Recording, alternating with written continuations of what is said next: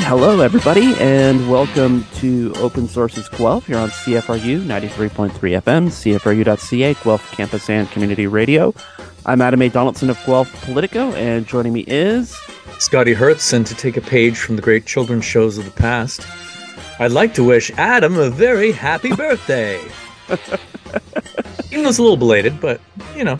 Well, it's fine. It's still gotta legit. let the world know these things. Do you? Yes, I do.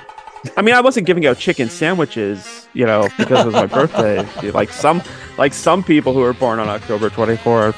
Giving out Harvey coupons. Oh, so you and Drake have the same birthday, eh? Yeah. Oh, there you go. Yeah, unfortunately, because I'm not rich, I can't buy people's love with fast food. I'm not sure that I'd want to, even if I was, because if I were rich, I wouldn't care about other people's feelings.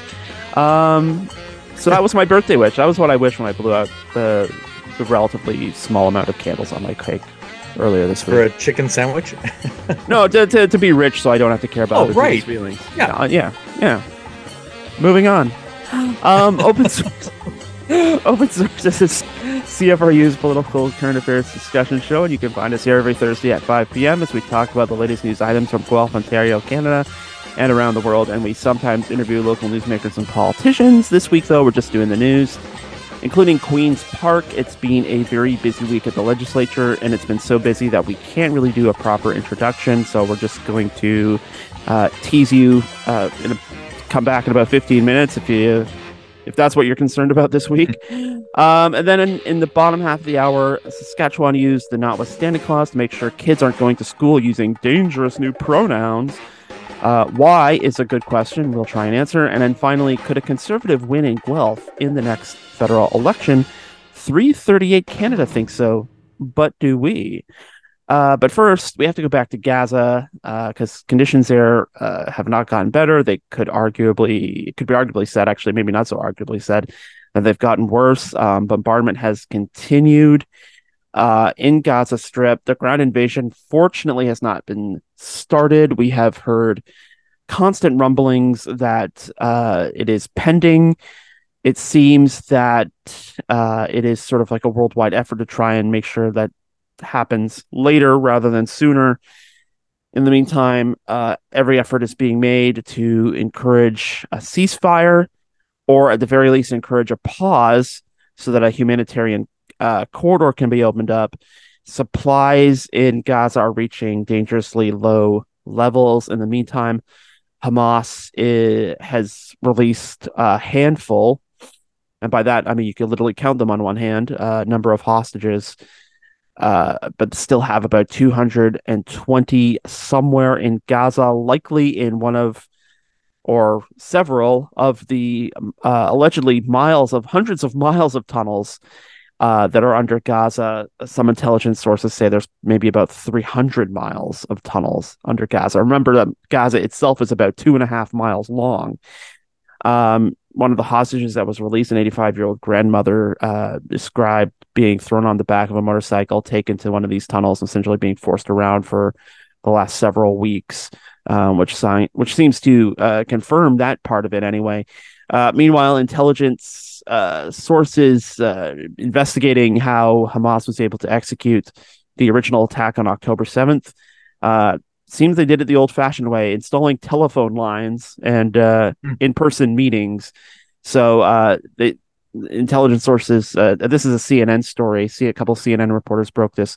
Apparently, the attack was 2 years in the making, which sort of makes this an even grander intelligence failure, since Hamas apparently did this using telephones and landlines. And by telephones, I do mean landlines, not burner phones, as you might see on one of those crime shows. They had wires and stuff. So I guess it's good news that there's been no ground invasion, but I mean, it's still bad news that there's kind of like no end in sight to any of this.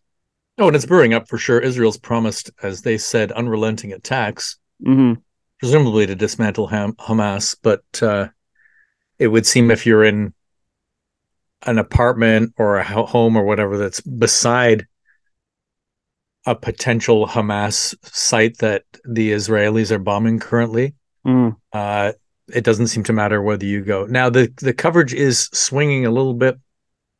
On Wednesday, watching the national news, it was pretty clear that there's anguish going on in Gaza right now, to the point where they have to cover it.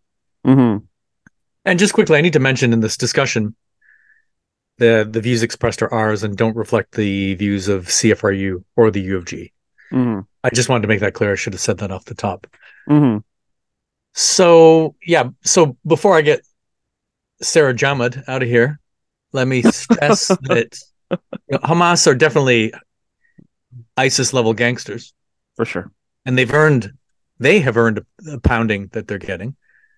But the language around this is getting such that Israel on Wednesday had announced that they wanted Antonio Guterres of the UN to step down due to his comments about the pounding of Gaza, even though he mentioned Hamas several times. And not in a flattering way. Yeah. And he's not pro at all. But then he came back and said something to the effect of, "That's ridiculous that you're asking me to do this." So, that's where the dialogue is going. And I guess we're going to get into it a little bit later, but it's seems to be difficult for people to say anything without a pounce from somewhere, right?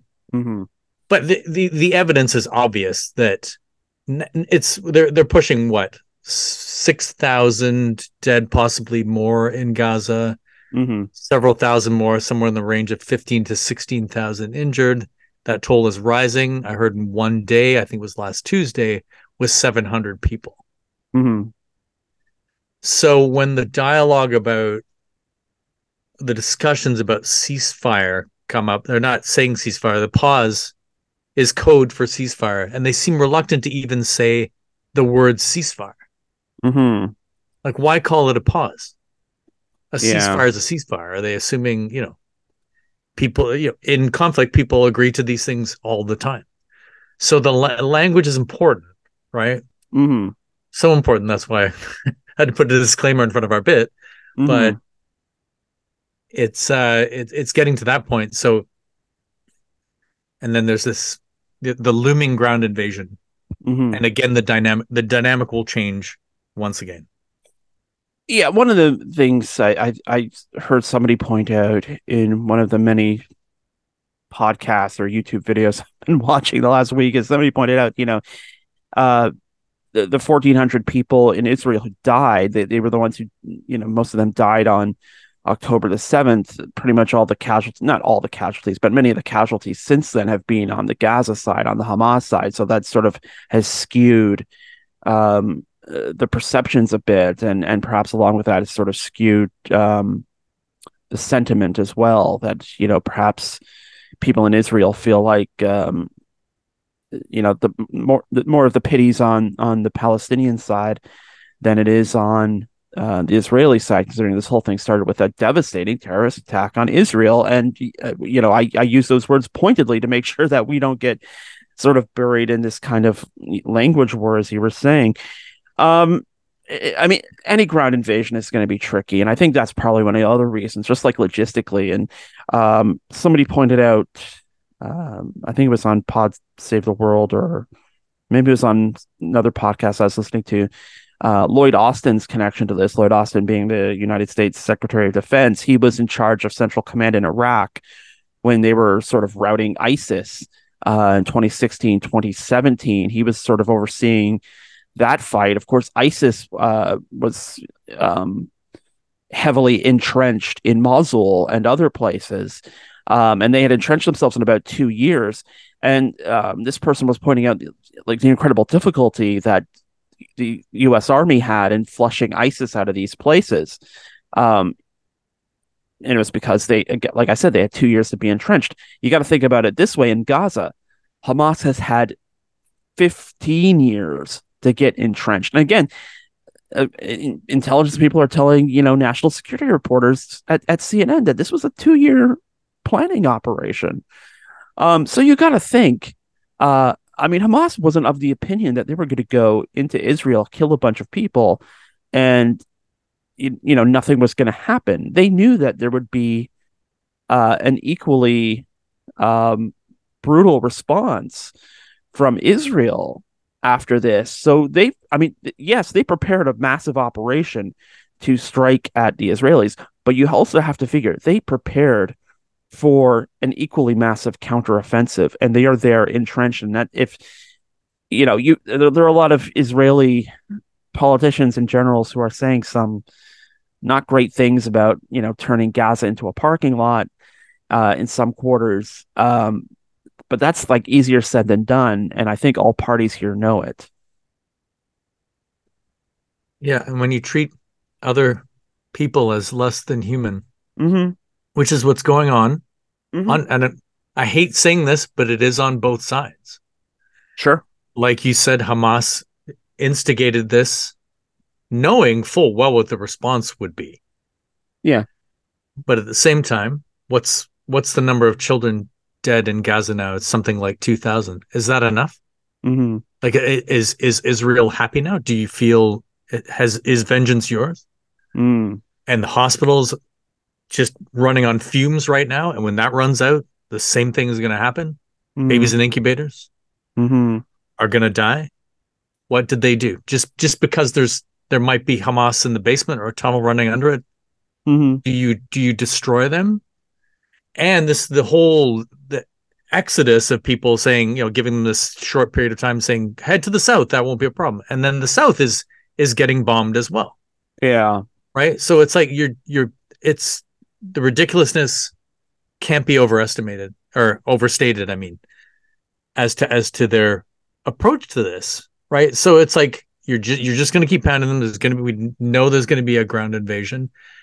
Looks like Hezbollah and Lebanon are probably going to get involved. So when it opens up to another front, that's going to even, I don't know about double, but just be that much worse because the northern Israel, West Bank, and that area will be drawn in as well. And Mm-hmm. interestingly, somebody, I'm not sure if it was a Hezbollah person, I think it was one of their spokespeople said, and I don't know if they phrased this the way they did just to get a rise out of Israel, was Lebanon has a right to defend itself.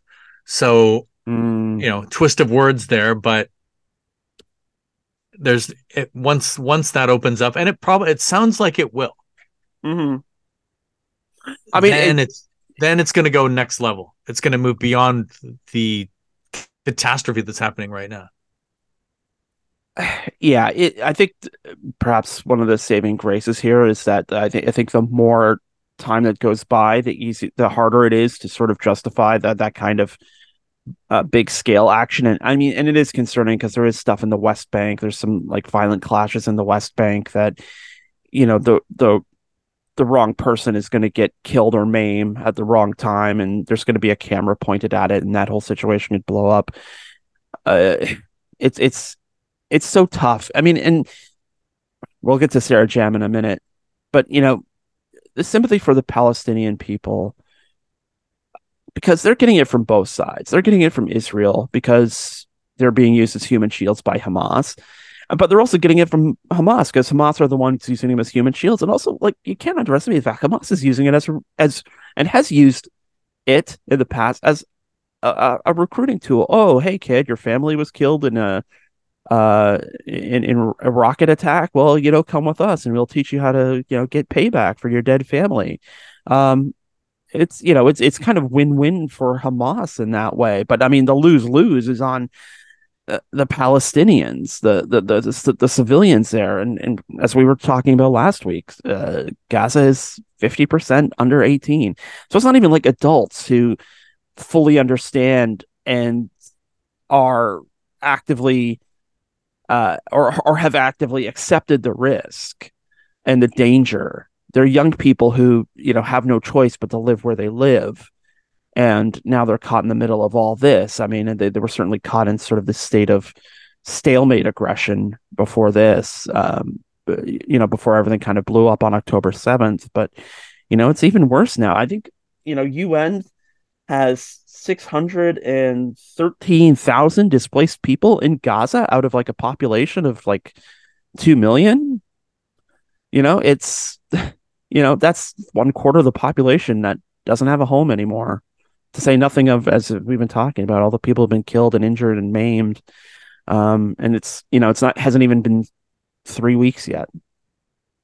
And no one getting out. So Yeah. there'll be more casualties in general, but Canadians in particular who are effectively trapped. But don't worry, Bill Blair said, "Look out, Hamas. We want you eliminated." So I don't know what we're Well, gonna do. he Send a checked the rowboat or something to get people out. I'm not sure. he checked the box, so I mean that's something. Yeah. I guess that should bring us to Queens Park on Monday. Sarah Jama, who has been an MPP from Hamilton Center for 6 months. She replaced Andrew Horvath in that seat when Andrew Horvath ran for mayor of Hamilton and won. She posted something on social media, which I'm trying to figure out how to word this because I don't want to put words in her mouth either. But it expressed sympathy towards the Palestinian people. It also used the A word, apartheid, which is a loaded term when we're talking about this conflict, of course.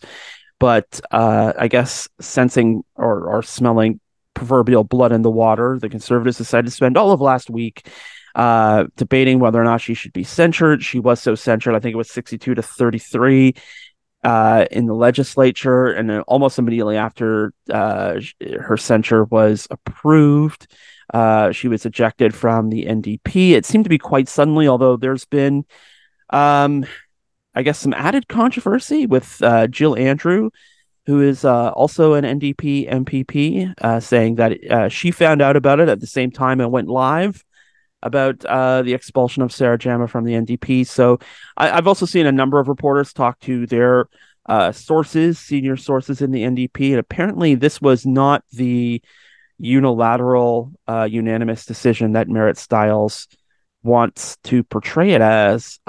This is, and just to be clear, this is sort of one thing that was happening at Queen's Park this week. We got to get through a list of it, but let's start with this one, Scotty. Well, and bizarrely, they played the health and safety card. It's like our staff don't feel safe because of this. Even though NDP and Merritt Stiles have said similar things, but I guess because they're adamant about how terrible Hamas is more amplified, then that's okay. But let's go back to Sarah Jama's election. When that happened, I don't know if you remember, and I had to confirm it again, that B'nai B'rith said, do not have Sarah Jama as a candidate because of, as you said, her use of the A word, apartheid, among other things, which is automatically equated with certain groups as being anti-Semitic. Now, what's Sarah Jama's credentials?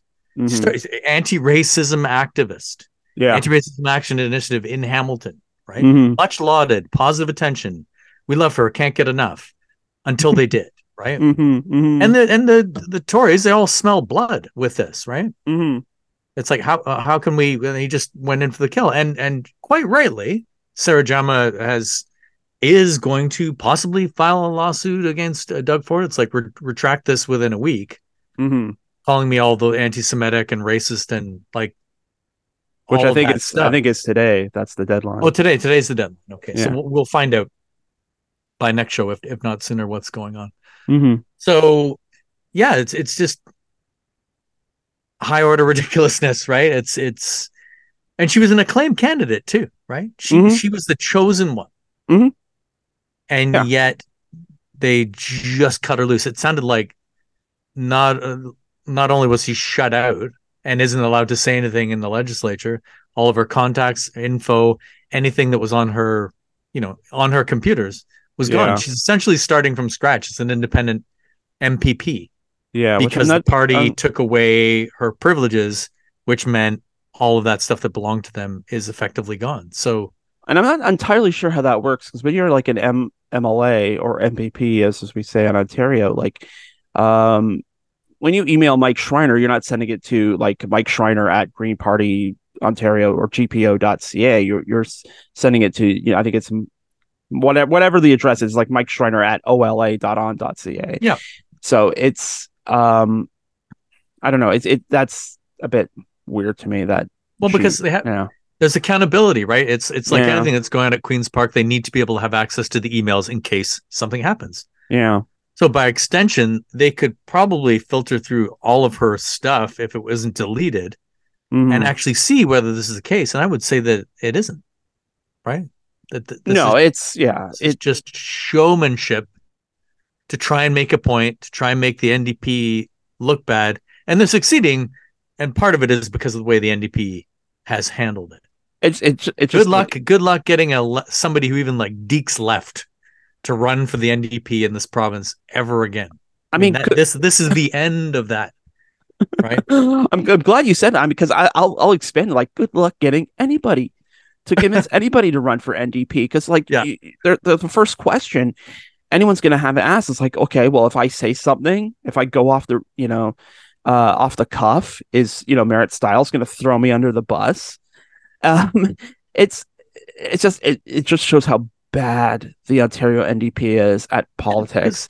As I said, she was vetted, right? As if it was coming out of nowhere, you'd say, this is a known opinion of hers. And by the way, the known opinion isn't that she loves Hamas. Yeah. It is that she supports the Palestinian people, as thousands, hundreds of thousands, millions of people do, because of what they're going through, what we talked about in topic 1. Yeah. So, no, but I mean, it's not even that. It's just like from a pure optics standpoint. It's like I was talking to somebody about the whole thing. It's like last week, the Ontario legislature dedicated all of its time in the middle of a housing crisis, affordability crisis, healthcare crisis, mental health and addictions crisis, all of it. 2 teachers unions that have voted to strike. They had dedicated a whole week in the legislature to verbally beating up a young Black disabled woman for something that she put on Twitter, a broken social media site. That's what the Ontario government, the government of the largest province in the country, spent their entire last week doing. And what Marit Stiles did, I don't know what she was learning all those years sitting next to Andrea Horwath, but clearly it wasn't that the NDP or the wrong lessons when the NDP tries to tack to the center. Because I mean that was Andrea Horwath's strategy for the last 4 elections, and it clearly didn't work. So it's just kind of bizarre to me that, like, I think this is kind of like Marit Stiles' first big test, and she completely failed. I'll tell you one thing that did at least amuse me coming out of the Sarah Jama controversy is that we got the old Paul Calandra back. Boy, has he been like sizzling this week with like the verbal asides. And, today, as we're recording on Wednesday, or maybe it happened on Tuesday, I can't remember, but he said that, solving the housing crisis is as easy as the NDP phoning 1-800-JAG-MEAT and telling Jagmeet Singh to stop supporting Trudeau and the carbon tax. And of course, Colin DeMello calls 1-800-JAG-MEAT, and it's a sex line. Oh, wow. I wonder if that was intentional. I mean, it would be awesome if it was, but it's Paul Calandra. But it's been like, remember Paul Calandra during the Harper days? And just like the anything for a buck guy. Like, I'll say anything for a buck because, I'm the clown distracting the bull. And, it's so great to have Paul Calandra back. But I mean, also Paul Calandra came out on Monday and said, hey, municipalities, remember when we like took a red marker to all your official plans? Just kidding. And so now, like, all the planning departments in Ontario, in cities in Ontario, including Guelph's, are now having to rewrite or unwrite the rewrites. So that's more great, planning from the Ontario government, that they make big changes and then have now changed back. Another flip-flop. Fancy that. Yeah. And it's Mayor Guthrie blew a valve. He's livid. So are the Guelph Home Builders Association and probably all of the home builders associations across the province, because they had things lined up. And this is my speculative part as to why that they backtracked on this. Okay. Purely opinion. Okay. Was this going to uncover even more impropriety, not unlike the Greenbelt scandal? I mean, it already did. Apparently, like, I haven't had a chance to read it yet, but there was like a CBC report today that the developers in Hamilton had were giving feedback about, because that was one of the big controversies of the official plan changes, that they expanded the boundaries of Hamilton, and apparently that was because of input from developers. Yeah, and then that wasn't going to change. When they backtracked on the greenbelt, that expansion that you're talking about wasn't going to change, right? Yeah. Big fanfare, right? More picket fences. Yeah. More like another reset, right? It's just so how much further can they backtrack? So removing those two pieces of big ticket legislation, they've done nothing. Mm-hmm. What's the new plan? There isn't one. Is it the fact that we're going to get quads everywhere in town now, which is nothing to do with them really? That's being driven by the feds, and then it's municipalities have to fall in line, right? It bypasses the Ontario altogether. Well, not altogether, but a lot of that has been driven by municipalities. Like Guelph was working on exclusionary zoning before the province, before Bill 23 and everything in there. Like, I mean, it was something like a lot of municipalities were taking the initiative on anyway. So, I don't know, but it just, they've undone the Greenbelt, they've undone the official plans. All that's left now is 23 and strong mayors. So like a year of work, we've already undone half of it. So, and I mean, this goes along with a lot of other projects. Like they were going to revamp ambulance services. They were going to consolidate public health units, and they were going to change the budgets, to make sure that municipal and provincial fiscal years lined up. It's just they've done all this stuff just to like throw spaghetti at the wall. And I mean, I'm a little infuriated. I can't imagine what it must be like, down at our city hall or any city hall in Ontario, that you're going along doing work and then they rewrite the rules and announce it on like Friday afternoon. And then you do all the changes. And 6 months later, Balkalanch comes out, hey, call 1-800-JAGMEAT and we'll fix it. I don't know. It's hundreds of hours down the drain. Oh, and they were also going to fix. They were going to fix hallway medicine too. What happened there? Oh yeah. It's just 124. Yeah, Bill 124. We'll get people in. We'll get people in to take care of it. We'll just hire some contractors that they'll fix it. Hasn't happened. And maybe to like wrap up too, like one of the big things that was sort of missed.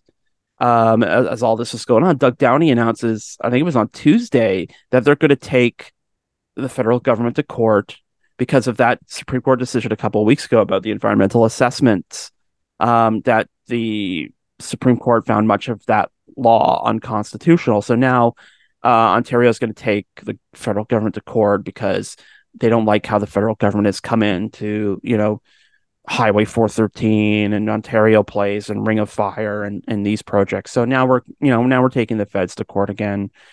I don't know if that means like the bromance, the Trudeau Ford bromance is over.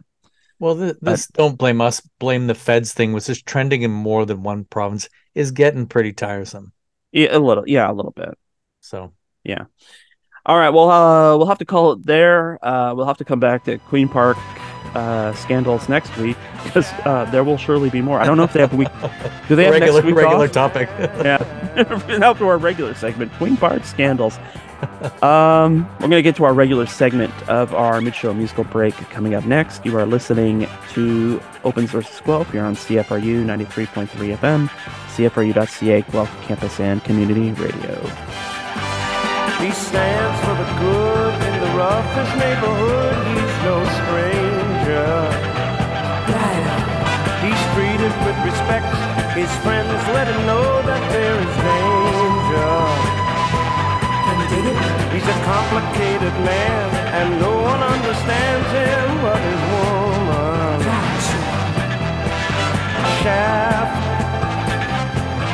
Shaft is the man. John Shaft. Shaft is the man. It's been a little while since we cheesed it up a bit. That song was in honor of Richard Roundtree. Mm-hmm. Well-known actor who played, among other roles, John Shaft. Died at 81 years old this past week. He will be missed. And if you didn't know that voice, that was the late, the great Sammy Davis Jr. with his take on the theme from the movie Shaft called John Shaft.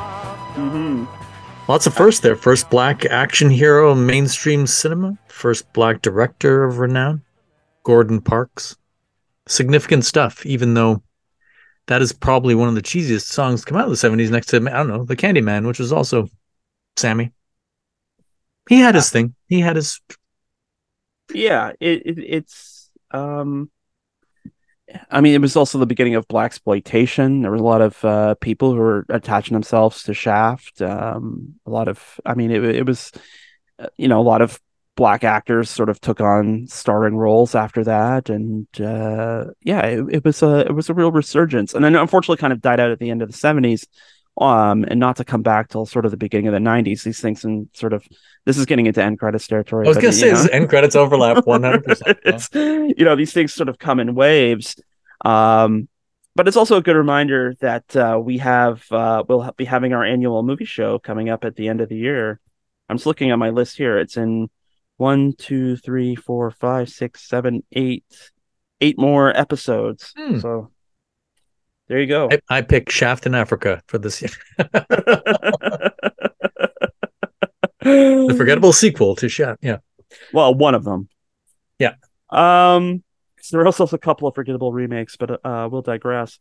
We're going to move over to Saskatchewan, where Premier Scott Moe.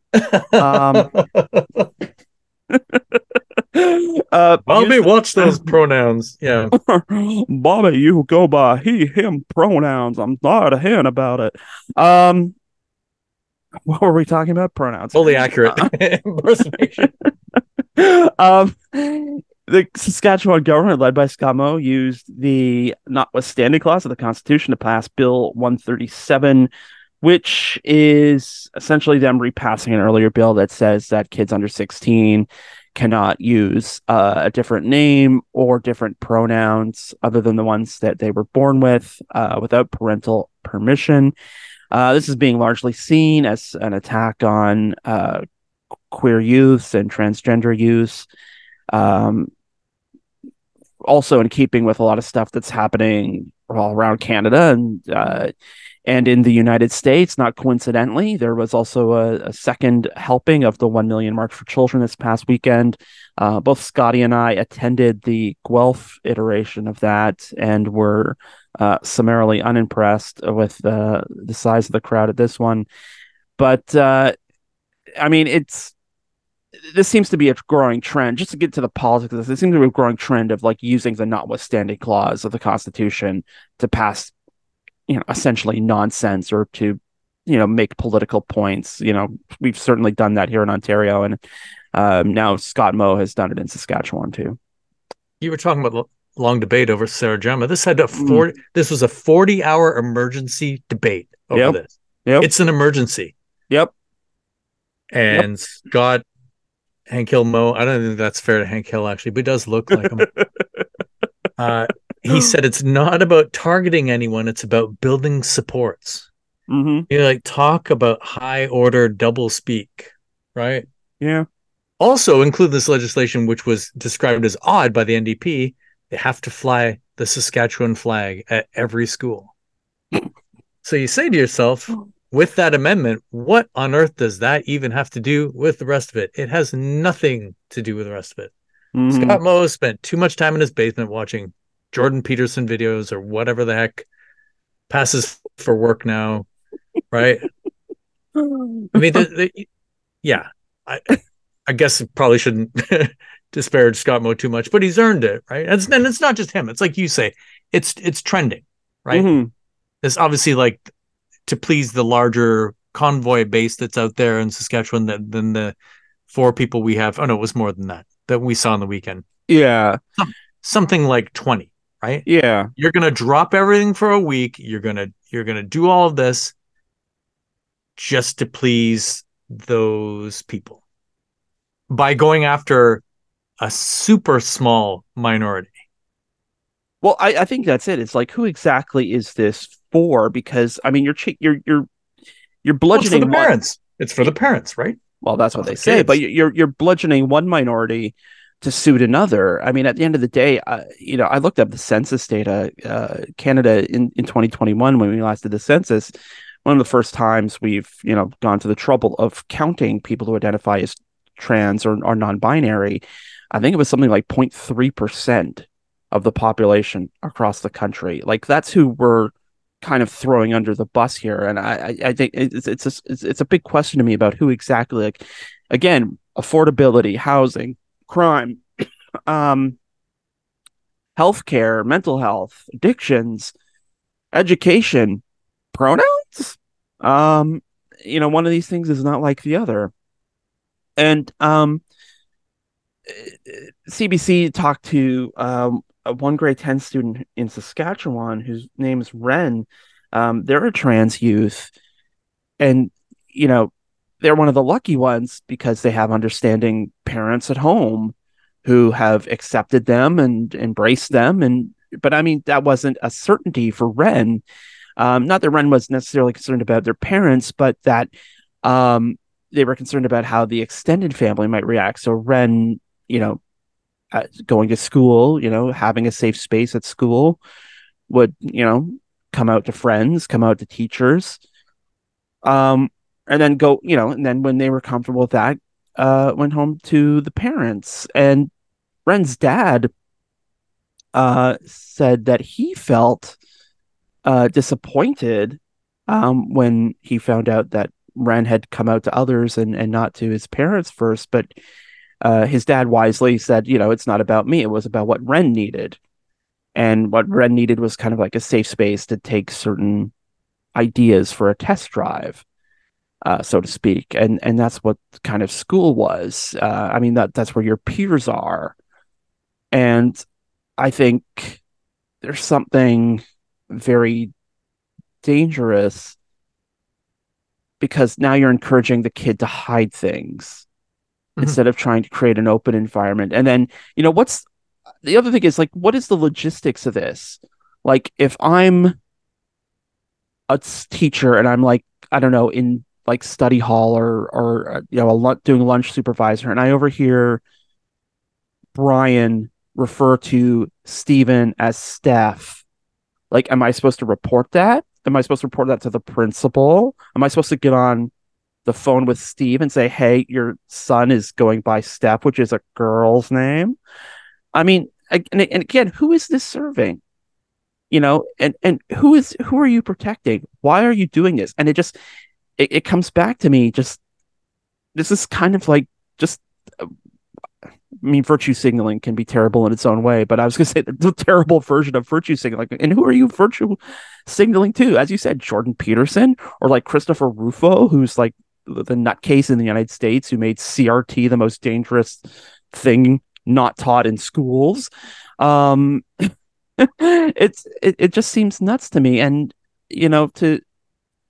I'll shut up in a sec, but to give people like an idea of like where this is going, NBC produced this like really great podcast series. It's 6 parts, so it goes down easy, called Grapevine, which is about a debate very much like this in a school district in Texas, and about how it's like forcing teachers who are allies to like quit public schools and go into like private school teaching, and how it,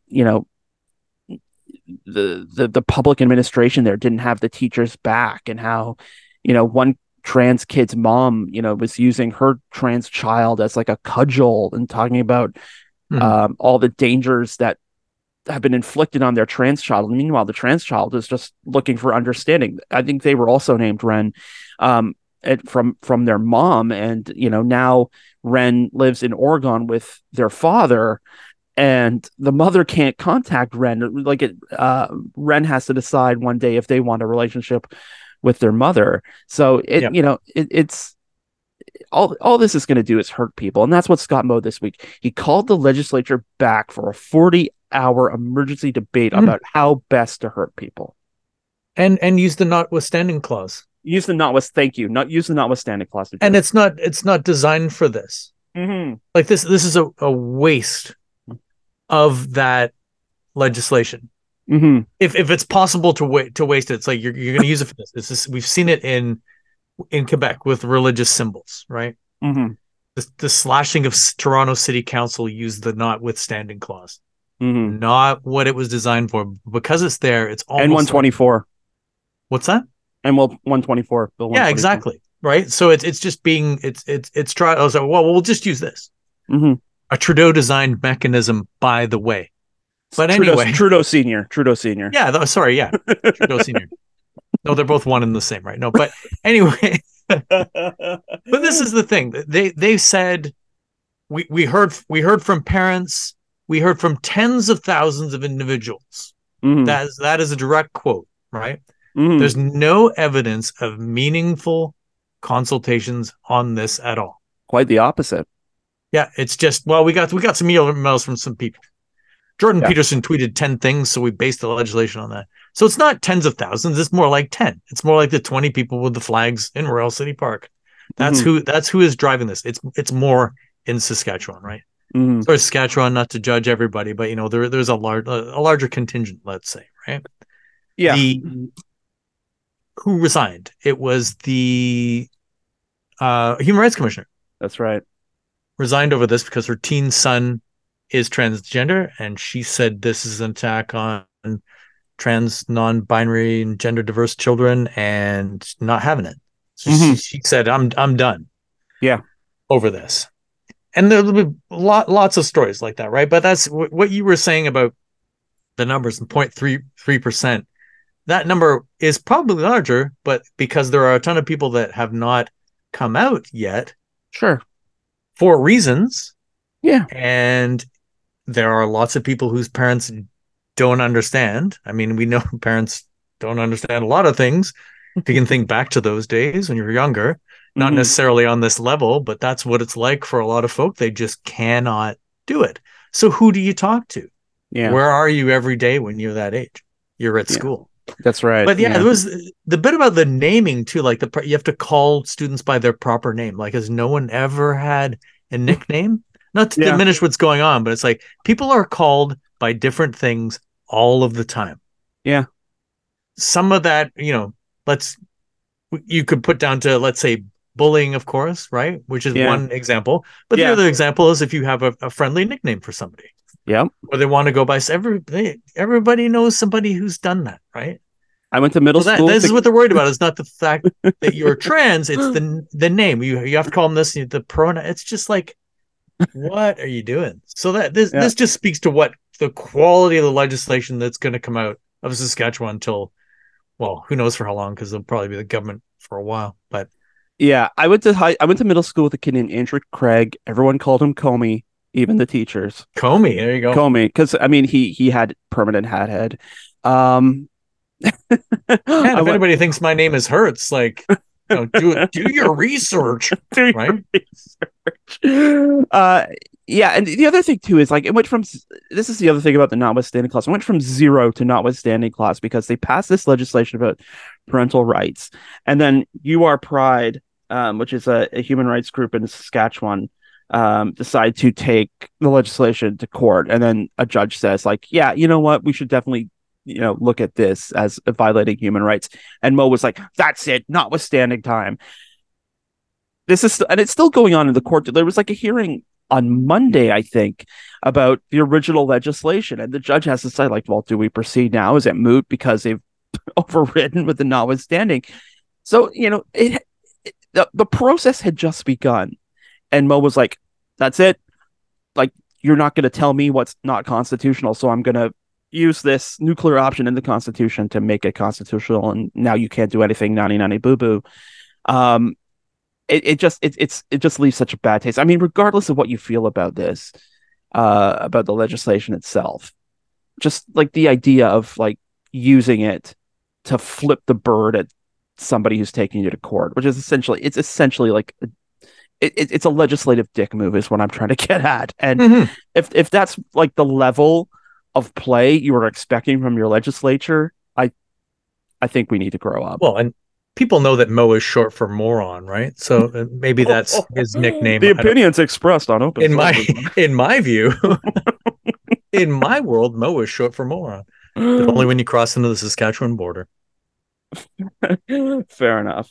Um, Before we wrap up today, we were talking about this offline, about this article that was in Guelph Today a couple of weeks ago, where I think it was Hannah who was talking to um, somebody from 338, because they're constantly like measuring the polls at 338, and it looked like for a brief moment there, 52% of people in Guelph would be in favor of voting for a conservative candidate to be our new MP, our new representative at the House of Commons. Now, this is interesting because we know that Guelph, our boundaries have changed in going into the next election. The southern part of Guelph, south of Arkell, is going to be part of a new Wellington Halton Hills West riding, along with much of the current Wellington Halton Hills riding. So there's going to be like a new makeup to Guelph. We know it's going to be an open seat because Lloyd Longfield announced that he will not be seeking re-election at the end of this term. He announced that earlier this year. And it has been 35 years since a conservative candidate won an election race in Guelph at the federal level. And who was that, Scotty? Oh, Bill Weingart? Yes, correct. Bill Weingart. Yeah. Put me on the spot there, but yeah, Bill Weingart. So it's interesting. This is an interesting thought exercise. What would it take? And I'll open up to Scotty first for his analysis, but what would it take, do you think, aside just from like the bare knuckle like opinion polls, for a conservative candidate to win Guelph? Well, it would take a Bill Weingart level person to win. Mm-hmm. And this is what people always underestimate with Guelph, and I'll stick to this forever, is that this riding is dependent on who the candidate is. Proven time and again who it is. If Poilievre was the candidate in Guelph, he wouldn't win. He would have no chance here at all. There's no comparison between him and Bill Weingart. It's a totally different level of person. And my favorite part, and the article was by Taylor Pace, by the way. That's right. The part of it said that, Pierre Poilievre doesn't want to come across as an intellectual. You know why? Because he's not an intellectual. He's not at that level. And I'd be one of the first people to argue that, intellectuals need to watch, as we've seen, with the liberals at certain points in time, where it's like, depending on who you're putting in the chair, might not be the best move. But to use that phrase, like, we know Doug Ford isn't an intellectual, right? But that's not why he won. But that's, it's kind of like they're trying to say, well, it's a university town, so they're going to get somebody intelligent. And that's happened in the past. Well, Bill Weingart was the president of U of G. That's right. He also had a very long resume and credentials and right. Long history of service. Yeah. That is the difference. It's caliber, right? And that's not factored into 338 now. And respect for 338, we like them. Their ads are pretty hilarious, actually. I don't know if you saw, Adam. It was like, I got one. It was like, for what farting tells you about your health. So if you were just looking at this website randomly, you'd say, is this thing serious? And it is, but at the same time, I'm like, what the heck? Anyway, ads are ads online. We can't do too much about that. But yeah, that's the key factor. Liberals are a tired brand currently. NDP propping them up isn't going to help their prospects. So, in 338, in the grand scheme of Canada, things are going to go blue. It's just a question of how blue. And I'm not sure that's going to include Guelph necessarily. Yeah, I was crunching the numbers today. The only time that the Conservatives have gotten close in 30 years is in 2008, and that was another election where Harper won a minority government. There were a couple of factors in that. Gloria Kovac, who was the candidate at the time, and at that time she was still a city councilor and still pretty well liked. She was seen as kind of like a healthy centrist. 17,186 votes versus 18,974 for Frank Valera. That was his first election. And again, that was like an open seat. Brenda Chamberlain had like stepped down in the middle of the term. So it had started as a by-election. There was like campaigning all summer. Yeah. If people were around and remember. So that was also very competitive for the Greens as well. That was Mike Nagy's second run as the Green Party, and there's a lot of momentum. It was when Elizabeth May was first elected as leader, and so she had a lot of favorability. So it was kind of like a three-way race at the end of it, but it was like about 1,000, 1,500 votes between Frank and Gloria. But that's as close as it got. And, you can point to the fact that, in 1993, 96, 2000, the conservative vote was split two ways, with the Alliance or Reform and the PCs, which still existed. And actually in 1993, if there had been a united conservative vote, they would have won if it had been one candidate, and you could find the two party votes. They would have beaten Brenda Chamberlain in 93. So that's interesting. In that change election, the Liberal might have lost here in Guelph. But otherwise, just looking at the numbers, 16,800 in 2021, 14,500 in 2019, 18,400 in 2015, 19,000.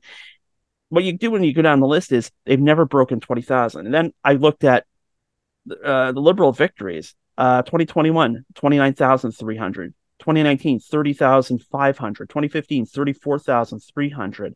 2011, 25,500. 1997, or no, I went too far. 2006, 23,000. So this is the difference. There's for the Conservative to win, there has to be about a 6,000 vote switch between the Liberals and the Conservatives.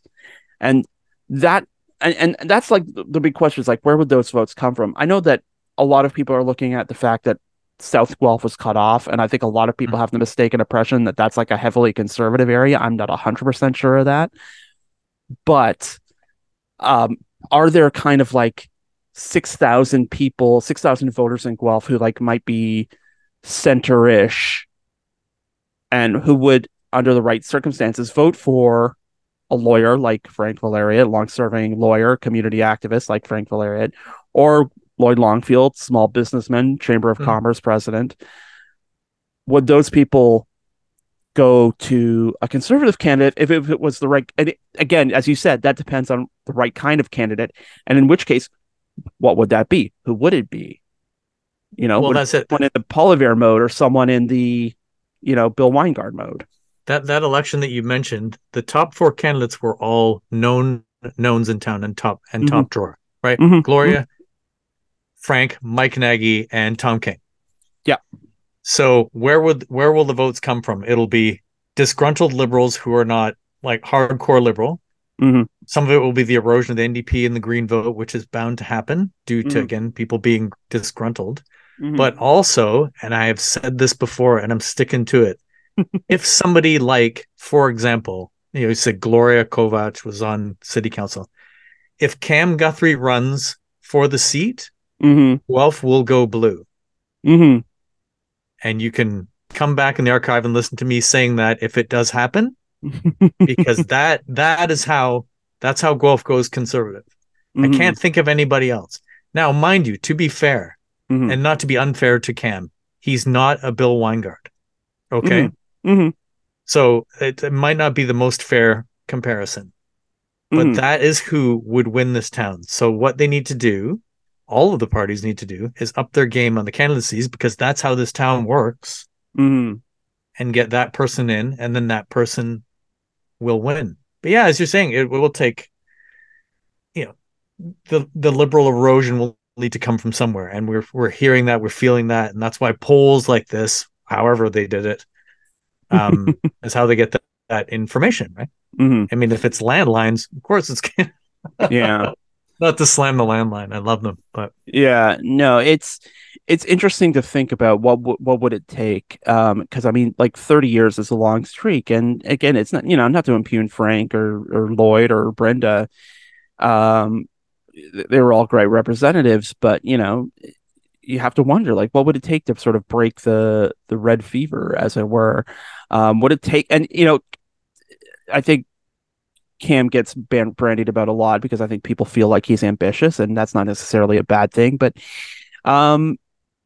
he has that thing, whatever that thing is, where I don't think people really think about their politics when they think about Cam. They think about the dad jokes. They think about, the advocacy. They think about him taking selfies at different Guelph places. Just his like presence. He has a real presence, and it's not necessarily about like what he's done. It feels like he's there all the time. Whether it's in person, you see him wandering around downtown, or coming to your garage sale, or whatever it is. It would take a personality at that level. I'm not sure who it would be, because I'm honestly not 100% sure Cam would want the job either. No, but as you say, like he's an established brand now. Yeah. He went from just a counselor to like a known. Yeah, and in he's known nationwide as well, right? Oh, I would. People say know yes. the mayor of Guelph, right? They just yes. do. He's done like CP24 Power and Politics, and so he's got whatever it is, he's got it. But we've got to get out of here because it's that time. So if you caught any of that, Cam, it's could be your time, son. I hope he's not taking political advice from us. That's it for this week's show. We hope you like it. You can listen to our show again by downloading it every Monday from our website at opensourcesguelph.com, from the Guelph Politicast channel on Podbean, or from your favorite app like Apple, Google, TuneIn, and Spotify. You can also find us on social media. We're on Facebook at Open Sources Newswire and Twitter at OS_Guelph. I'll be back here on CFRU Wednesday at 3 p.m. for my movie review show called End Credits. And you can also find me on Twitter and Instagram at Adam A. Donaldson, or my news and politics site at guelphpolitico.ca. And I'm Scotty Hertz on Facebook, Twitter X, and Blue Sky. And if you're joining us at our regular time on a Thursday at 5, please stay tuned at 6 o'clock for Turtle Island Underground. Yes, indeed. That's one of the many great programs that you'll hear on this channel, CFRU 93.3 FM, CFRU.ca, Guelph Campus and Community Radio. As for this show, we will return next Thursday at 5 p.m. for another edition of Open Sources, and we will see you then.